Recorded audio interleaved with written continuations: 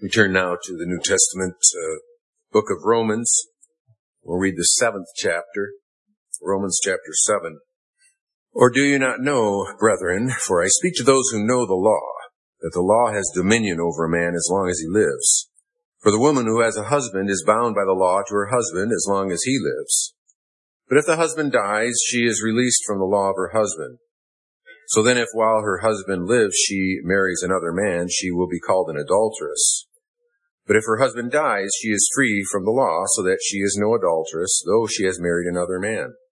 Therefore, my brethren, you also have become dead to the law through the body of Christ, that you may be married to another, to him who was raised from the dead, that we should bear fruit to God. For when we were in the flesh, the sinful passions which were aroused by the law were at work in our members to bear fruit to death. But now we have been delivered from the law, having died to what we were held by, so that we should serve in the newness of the Spirit and not in the oldness of the letter. What shall we say then? Is the law sin? Certainly not. On the contrary, I would not have known sin except through the law, for I would not have known covetousness unless the law had said, you shall not covet. But sin, taking opportunity by the commandment, produced in me all manner of evil desire. For apart from the law, sin was dead. I was alive once without the law. But when the commandment came, sin revived, and I died. And the commandment which was to bring life, I found to bring death. For sin, taking occasion by the commandment, deceived me, and by it killed me. Therefore the law is holy, and the commandment holy, and just, and good. Has then what is good become death to me? Certainly not, but sin, that it might appear sin, was producing death in me through what is good, so that sin, through the commandment, might become exceedingly sinful. For we know that the law is spiritual, but I am carnal, sold under sin. For what I am doing I do not understand. For what I will to do, that I do not practice. But what I hate, that I do.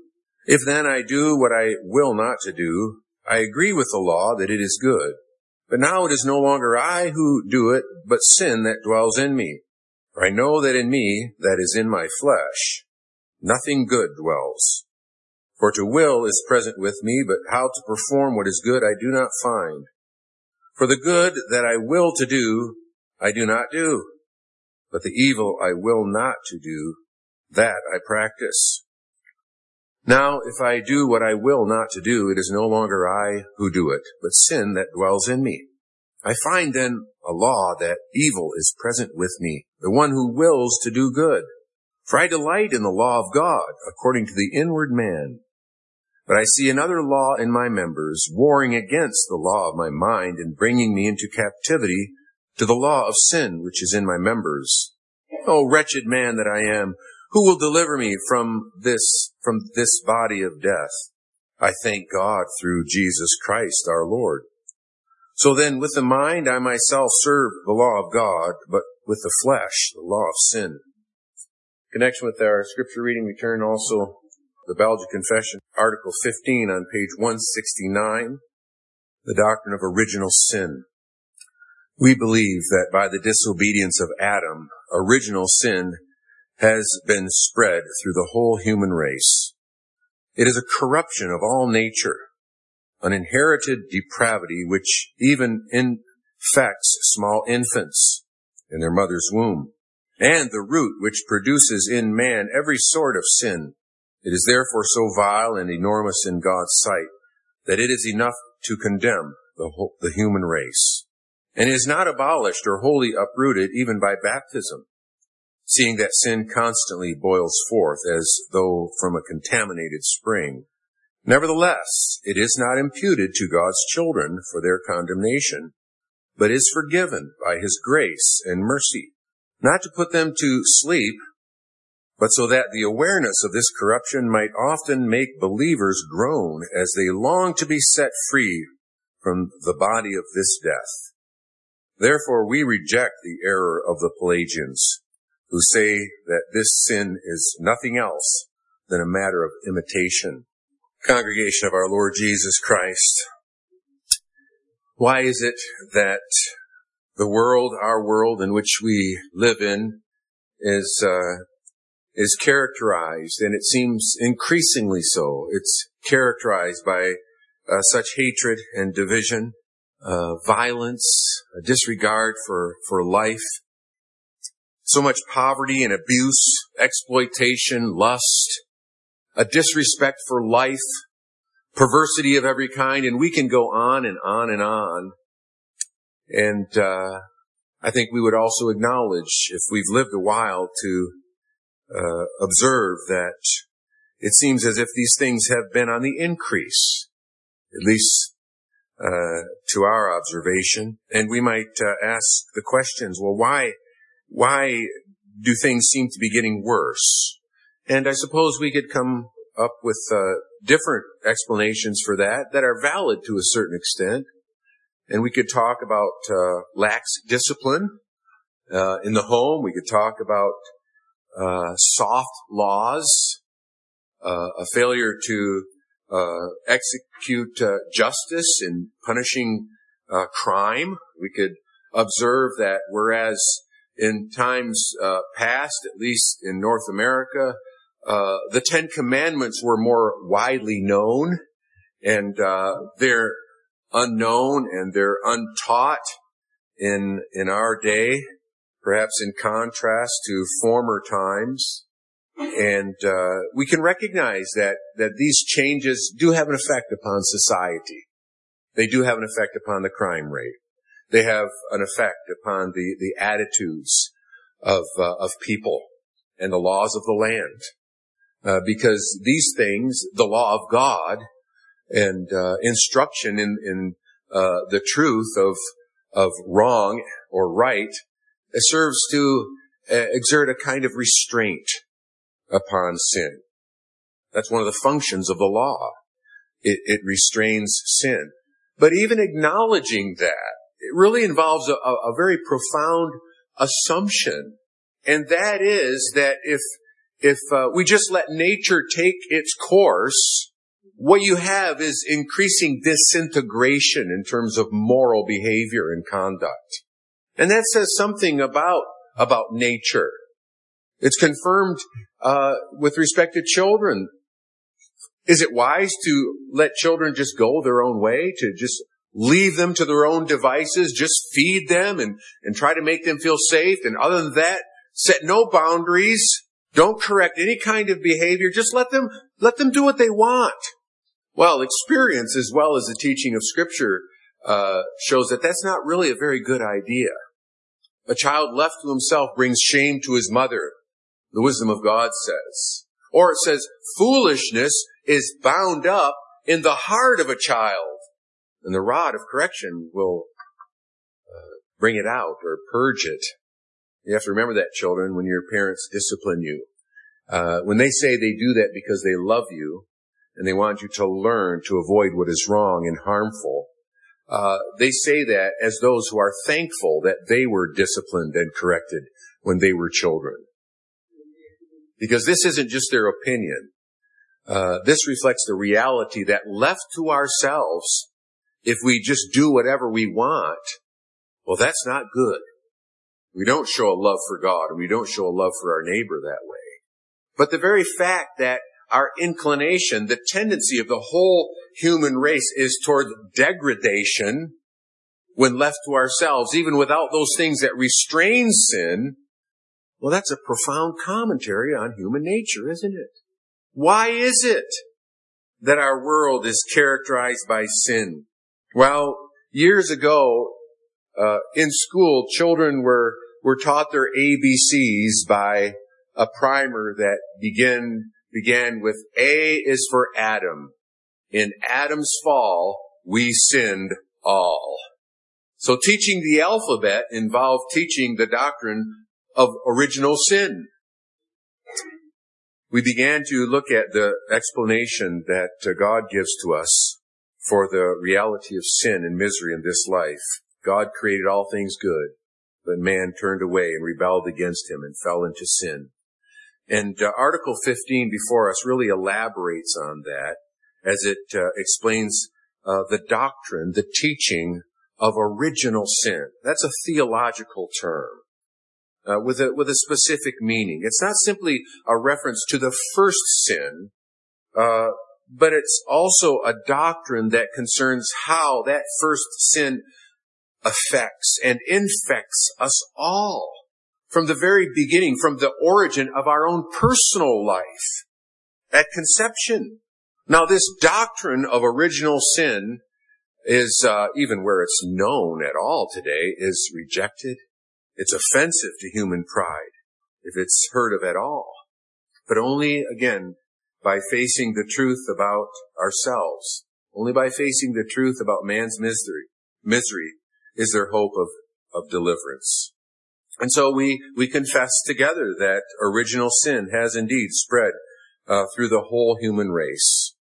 And we're going to look at that, beginning with our consideration of the radical corruption of original sin. And we might put it this way to start, that our situation is far worse than the fact that people do bad things. It's far worse even than all people do some bad things. Most people will agree to that, right? Most people will have no objection to this point. But at the same time, they'll say things that, oh, yes, that's true, but I believe that people basically are good at heart. And see, when they say that, what they're saying is that people are radically good. When it comes to the root of the matter, when it comes to the heart of the matter, when it comes to the deepest reality of human nature, there's a heart of goodness there. Yes, there's bad behavior, but that's caused by bad examples. That's caused by bad influences or environmental considerations, or by their upbringing, or by poverty, or by a lack of education, and on and on. And it sounds pretty positive. It sounds actually kind of charitable to say that all people are good at heart. It sounds noble. But what this does is that it assumes that bad behavior is rooted in things outside of us, not from within us. There are others that say, well, actually, there are good people and there are bad people. And we might say, well, that's kind of an improvement. It recognizes that there are bad people. It is quite something to hear a social commentator to admit that there are just bad people. There are people that should just be removed from society so that the rest of us are protected from these kinds of people. But when you think about that also involves a certain kind of an assumption, doesn't it? And it's really kind of a self-righteous assumption. Because how many of those people who say, yeah, there are good people and there are bad people, how many of them would classify themselves among those bad people? No, it's a self-righteous way of acknowledging, yeah, there are people that are characterized by a criminal mind. There are people that are unredeemable. There's really no hope for them. You just need to protect yourself against them. They are bad to the core. But they assume that kind of badness, again, usually involves some kind of dangerous or criminal behavior that's harmful to others. And people can be pretty self-righteous, even in the way they admit that there are bad people. How many people will ever say that all people are basically bad? Now, there are some that would say that in a cynical way, a kind of a despairing way, but in a way it's more honest. It's rare for someone to say that people are bad at the very roots of their personality, to say that people are bad at heart, right? That's what the word radical really involves. It has to do with the root of the matter.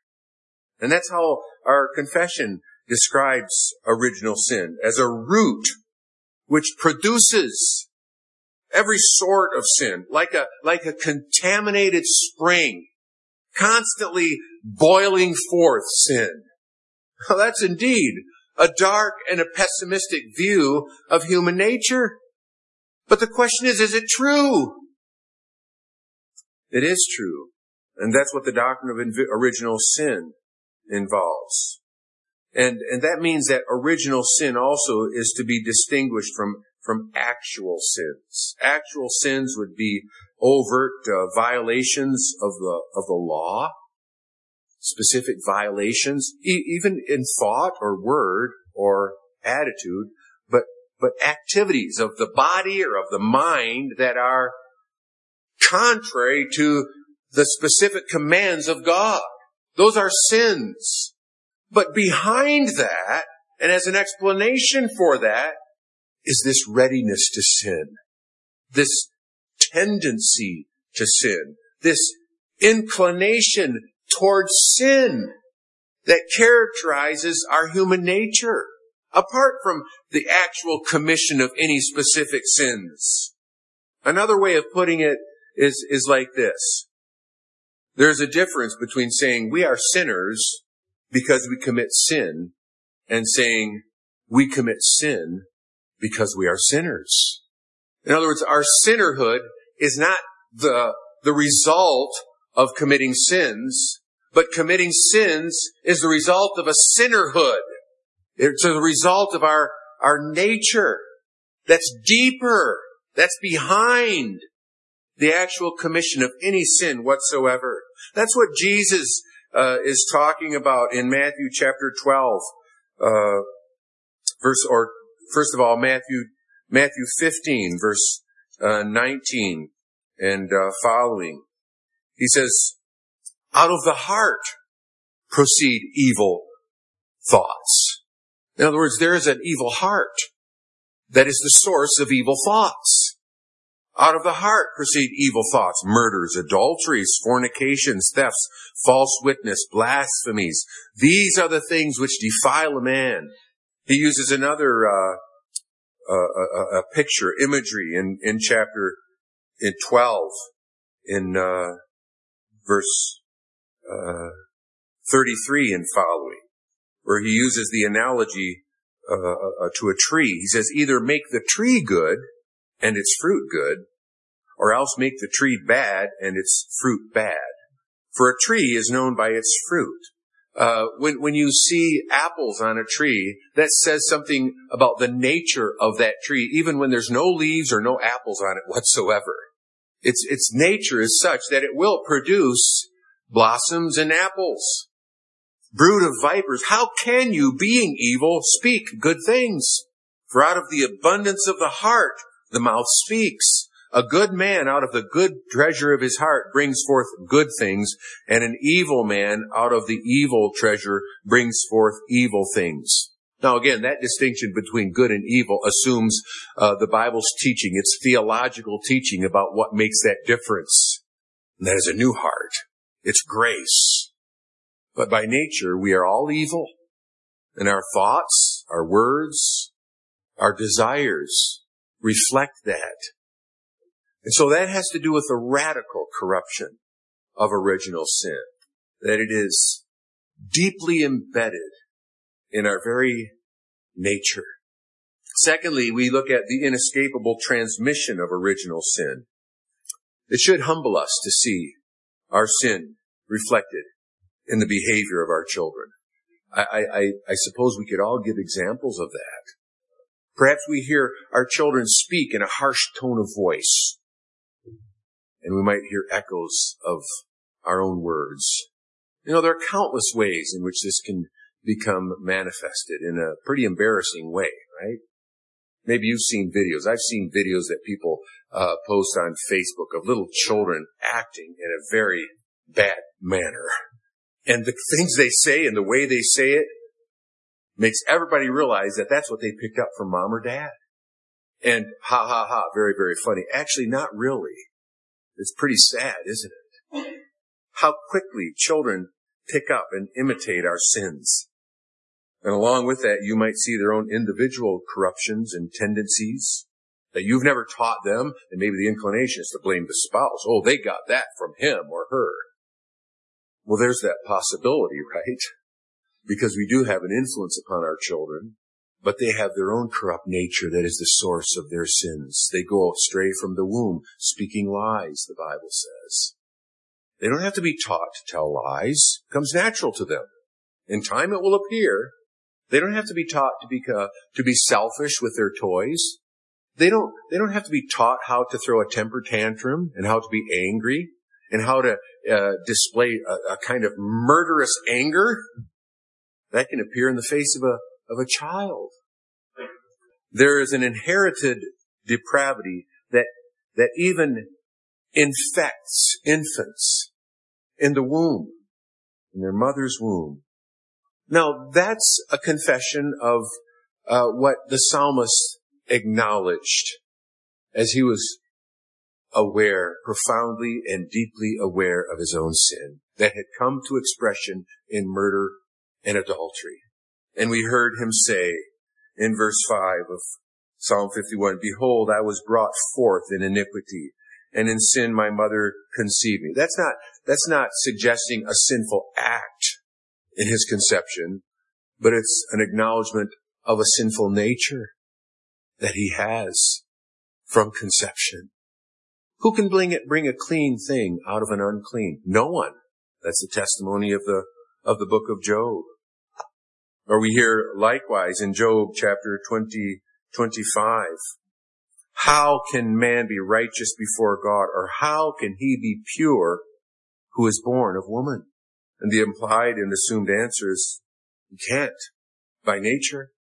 Remember what Jesus told Nicodemus? You must be born again. That which is flesh is flesh. You need a radical transformation that is miraculous in its origin, not natural. You must be born from above, from God. You need a new nature. We acknowledge that. Even in the form for infant baptism, we confess that our children are conceived and born in sin and are by nature children of wrath, so that they cannot enter into the kingdom of heaven unless they are born again. And that's contrary to the teaching of this 5th century theologian Pelagius, who denied original sin, who was a champion for the freedom of the will, and attributed sin to the free choices of people. That's as far as it goes. And the church father Augustine wrote and contradicted that false teaching. And the Protestant Reformation was a restoration of Augustinianism when it comes to an understanding of the depths of sin. There is an inescapable transmission of sin, and there has been only one exception to this. And we know that is the Lord Jesus Christ.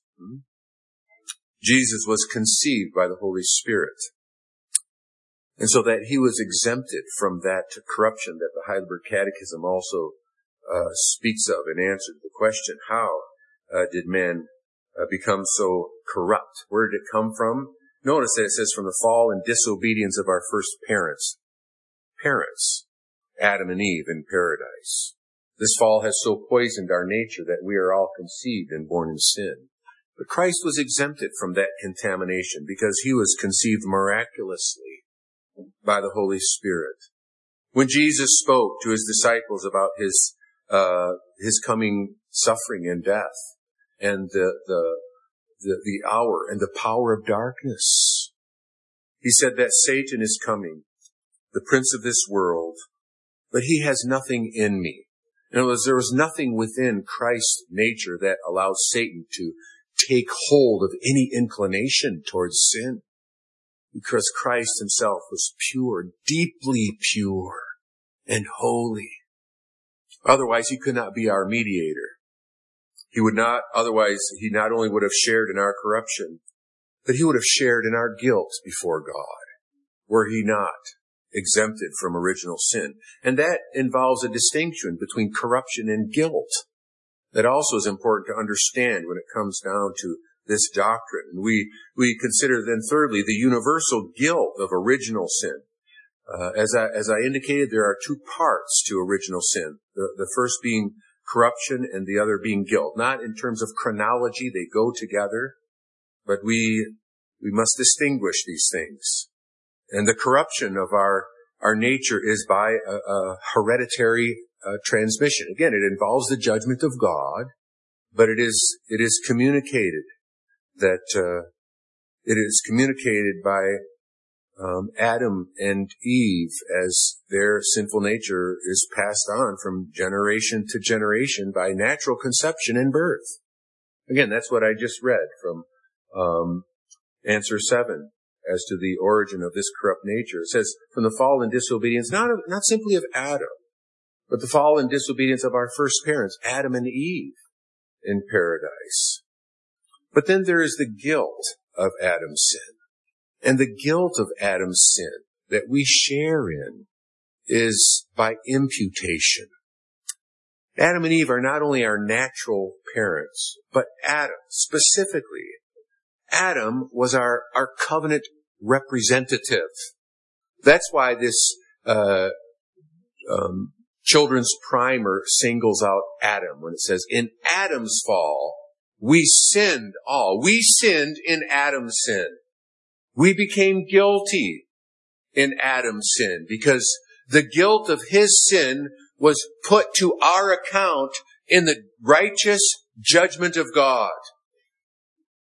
That means we are reckoned guilty of Adam's specific sin. And this is before we commit actual sins.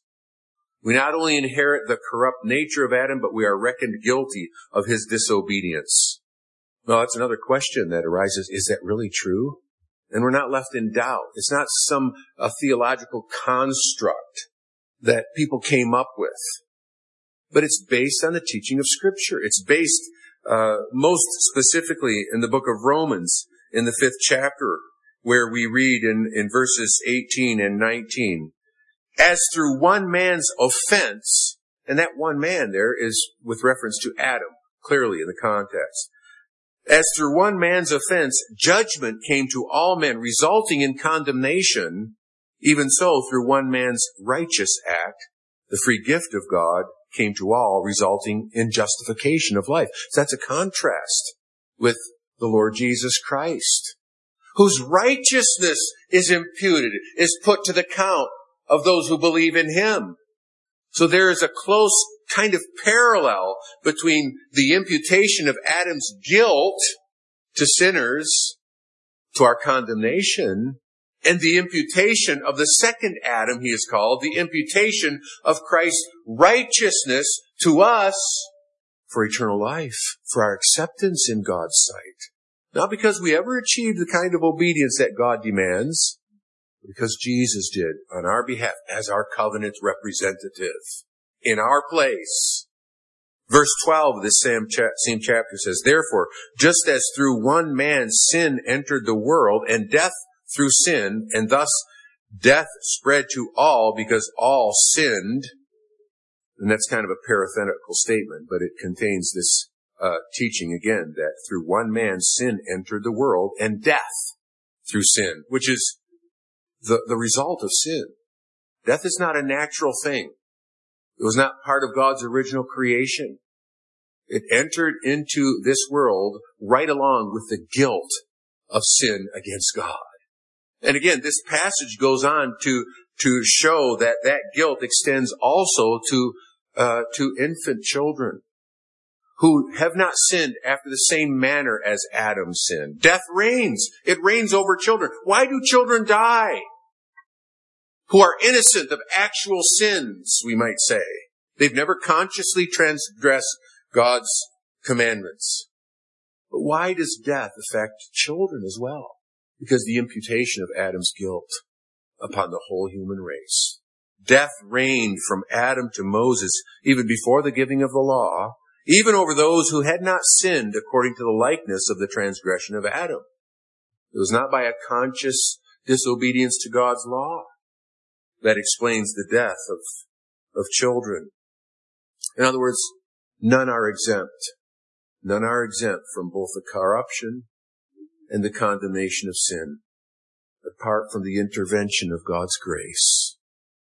And that leads us to consider thirdly or fourthly the persistent power of sin. It's a power that's at work. And it's a power that our confession makes clear is at work both in unbelievers and in believers. For unbelievers, it is a power that completely rules over them, leaving them under condemnation for their original and actual sins. Again, that's language that is found in in the Heidelberg Catechism in question and answer 10, where it asks, will such disobedience go unpunished? Will God permit such disobedience and rebellion to go unpunished? Certainly not. He is terribly angry with the sin we are born with, as well as our actual sin. In other words, it's a reference to original sin. He is terribly displeased with the sin we are born with, as well as our actual sins. God will punish them by a just judgment, both now and in eternity. But we also acknowledge that this power of sin also remains in believers in this life. And that's what is meant by these statements of our confession, where it says, it is so vile and enormous in God's sight that it is enough to condemn the human race, and it is not abolished or wholly uprooted even by baptism. Now again, at this point we need to understand what our confession is saying. It's not saying that, well, baptism, it almost removes all of original sin. It removes a big part of original sin, but not absolutely everything, as if the water of baptism is in itself effective to remove a lot of original sin, but it's not everything. No, we know that the water of baptism itself does not wash away sin. And so we understand that the confession here is speaking about what baptism signifies. It's speaking of that spiritual baptism of being washed by the Holy Spirit or regenerated. In other words, it's saying even regeneration, even when our nature is fundamentally renewed by grace, that does not totally eliminate the remnants of original sin and its active presence and power in the lives of Christians. That won't happen until glorification. Sanctification is an ongoing process where we have to contend with sin, that we have to fight against the old man. That's a reference to that Adamic nature that we inherit, that characterizes us. And that Adamic, that sinful nature will never improve. It will never get better. It can't be transformed. The only solution is its eradication, its death. That's why we're called not to improve the deeds of the body, not to try to dress it up and somehow change it, but to put it to death. Put to death then the deeds of the old man, the deeds of the body. The power, the aims of the old nature are never changed. They will only be altogether eradicated when this body of death has come to an end. Now, in view of this, congregation, briefly in closing, there are three applications I want to point out. And the first is one of great comfort. And you probably are thinking, yeah, I'm about ready for that now. This is a sobering, it's a dark description of our sinfulness. But the great comfort is also confessed in this passage, where after speaking of this corruption and guilt of original sin, it says, nevertheless, it is not imputed to God's children for their condemnation, but is forgiven by His grace and mercy.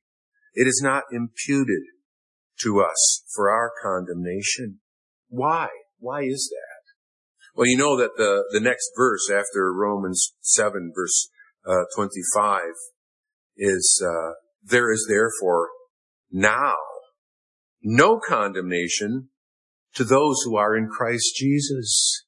It's through union with the Savior that we escape the condemnation of our original sin. And why is that? Well, because He entirely took our place from His very conception and birth, right? What comfort is it to you that the Lord Jesus was conceived by the Holy Spirit and born of the Virgin Mary?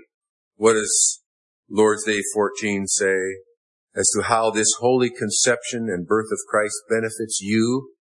He is our mediator. He qualifies as mediator because He is without sin. Otherwise, He'd have to suffer for His own sin. And in God's sight, He covers with His innocence and perfect holiness my sin in which I was conceived. His perfect conception and birth is sufficient to cover all my actual sins and to reach so deep into my life from its very beginning that original tendency and that original corruption of my own nature that began to manifest itself so early in my life and is still present with me is not imputed to me, but the righteousness of Christ covers it. His holy conception of birth is all sufficient in the sight of God. He is so great that our Father looks upon the Son in whom He is well pleased.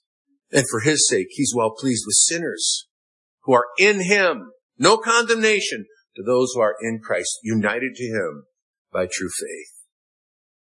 And then secondly, we're taught in Scripture, as confessed before us, to long for heaven in the midst of this conflict, because our remaining sin is a source of grief to us, and it is a continual source of humility.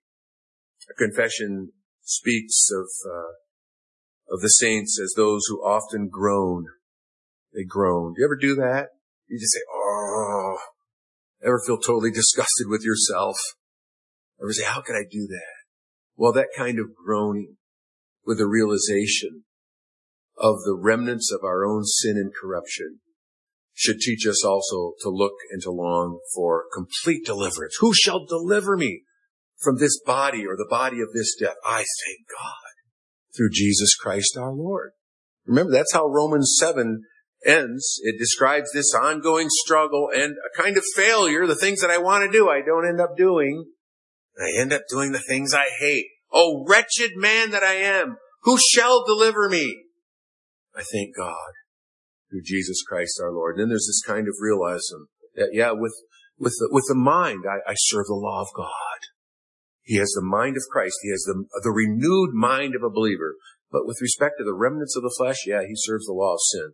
That's not his choice. That's not his desire. That's not his aim, but it's the fact. It's the reality that will dog him throughout this life until he is delivered from this body of death. But we may look and long for that deliverance in the midst of battles and many setbacks and failures. And then thirdly, this teaches us a constant and total reliance upon God's grace in Christ, with a confidence in that ultimate victory of deliverance that awaits us.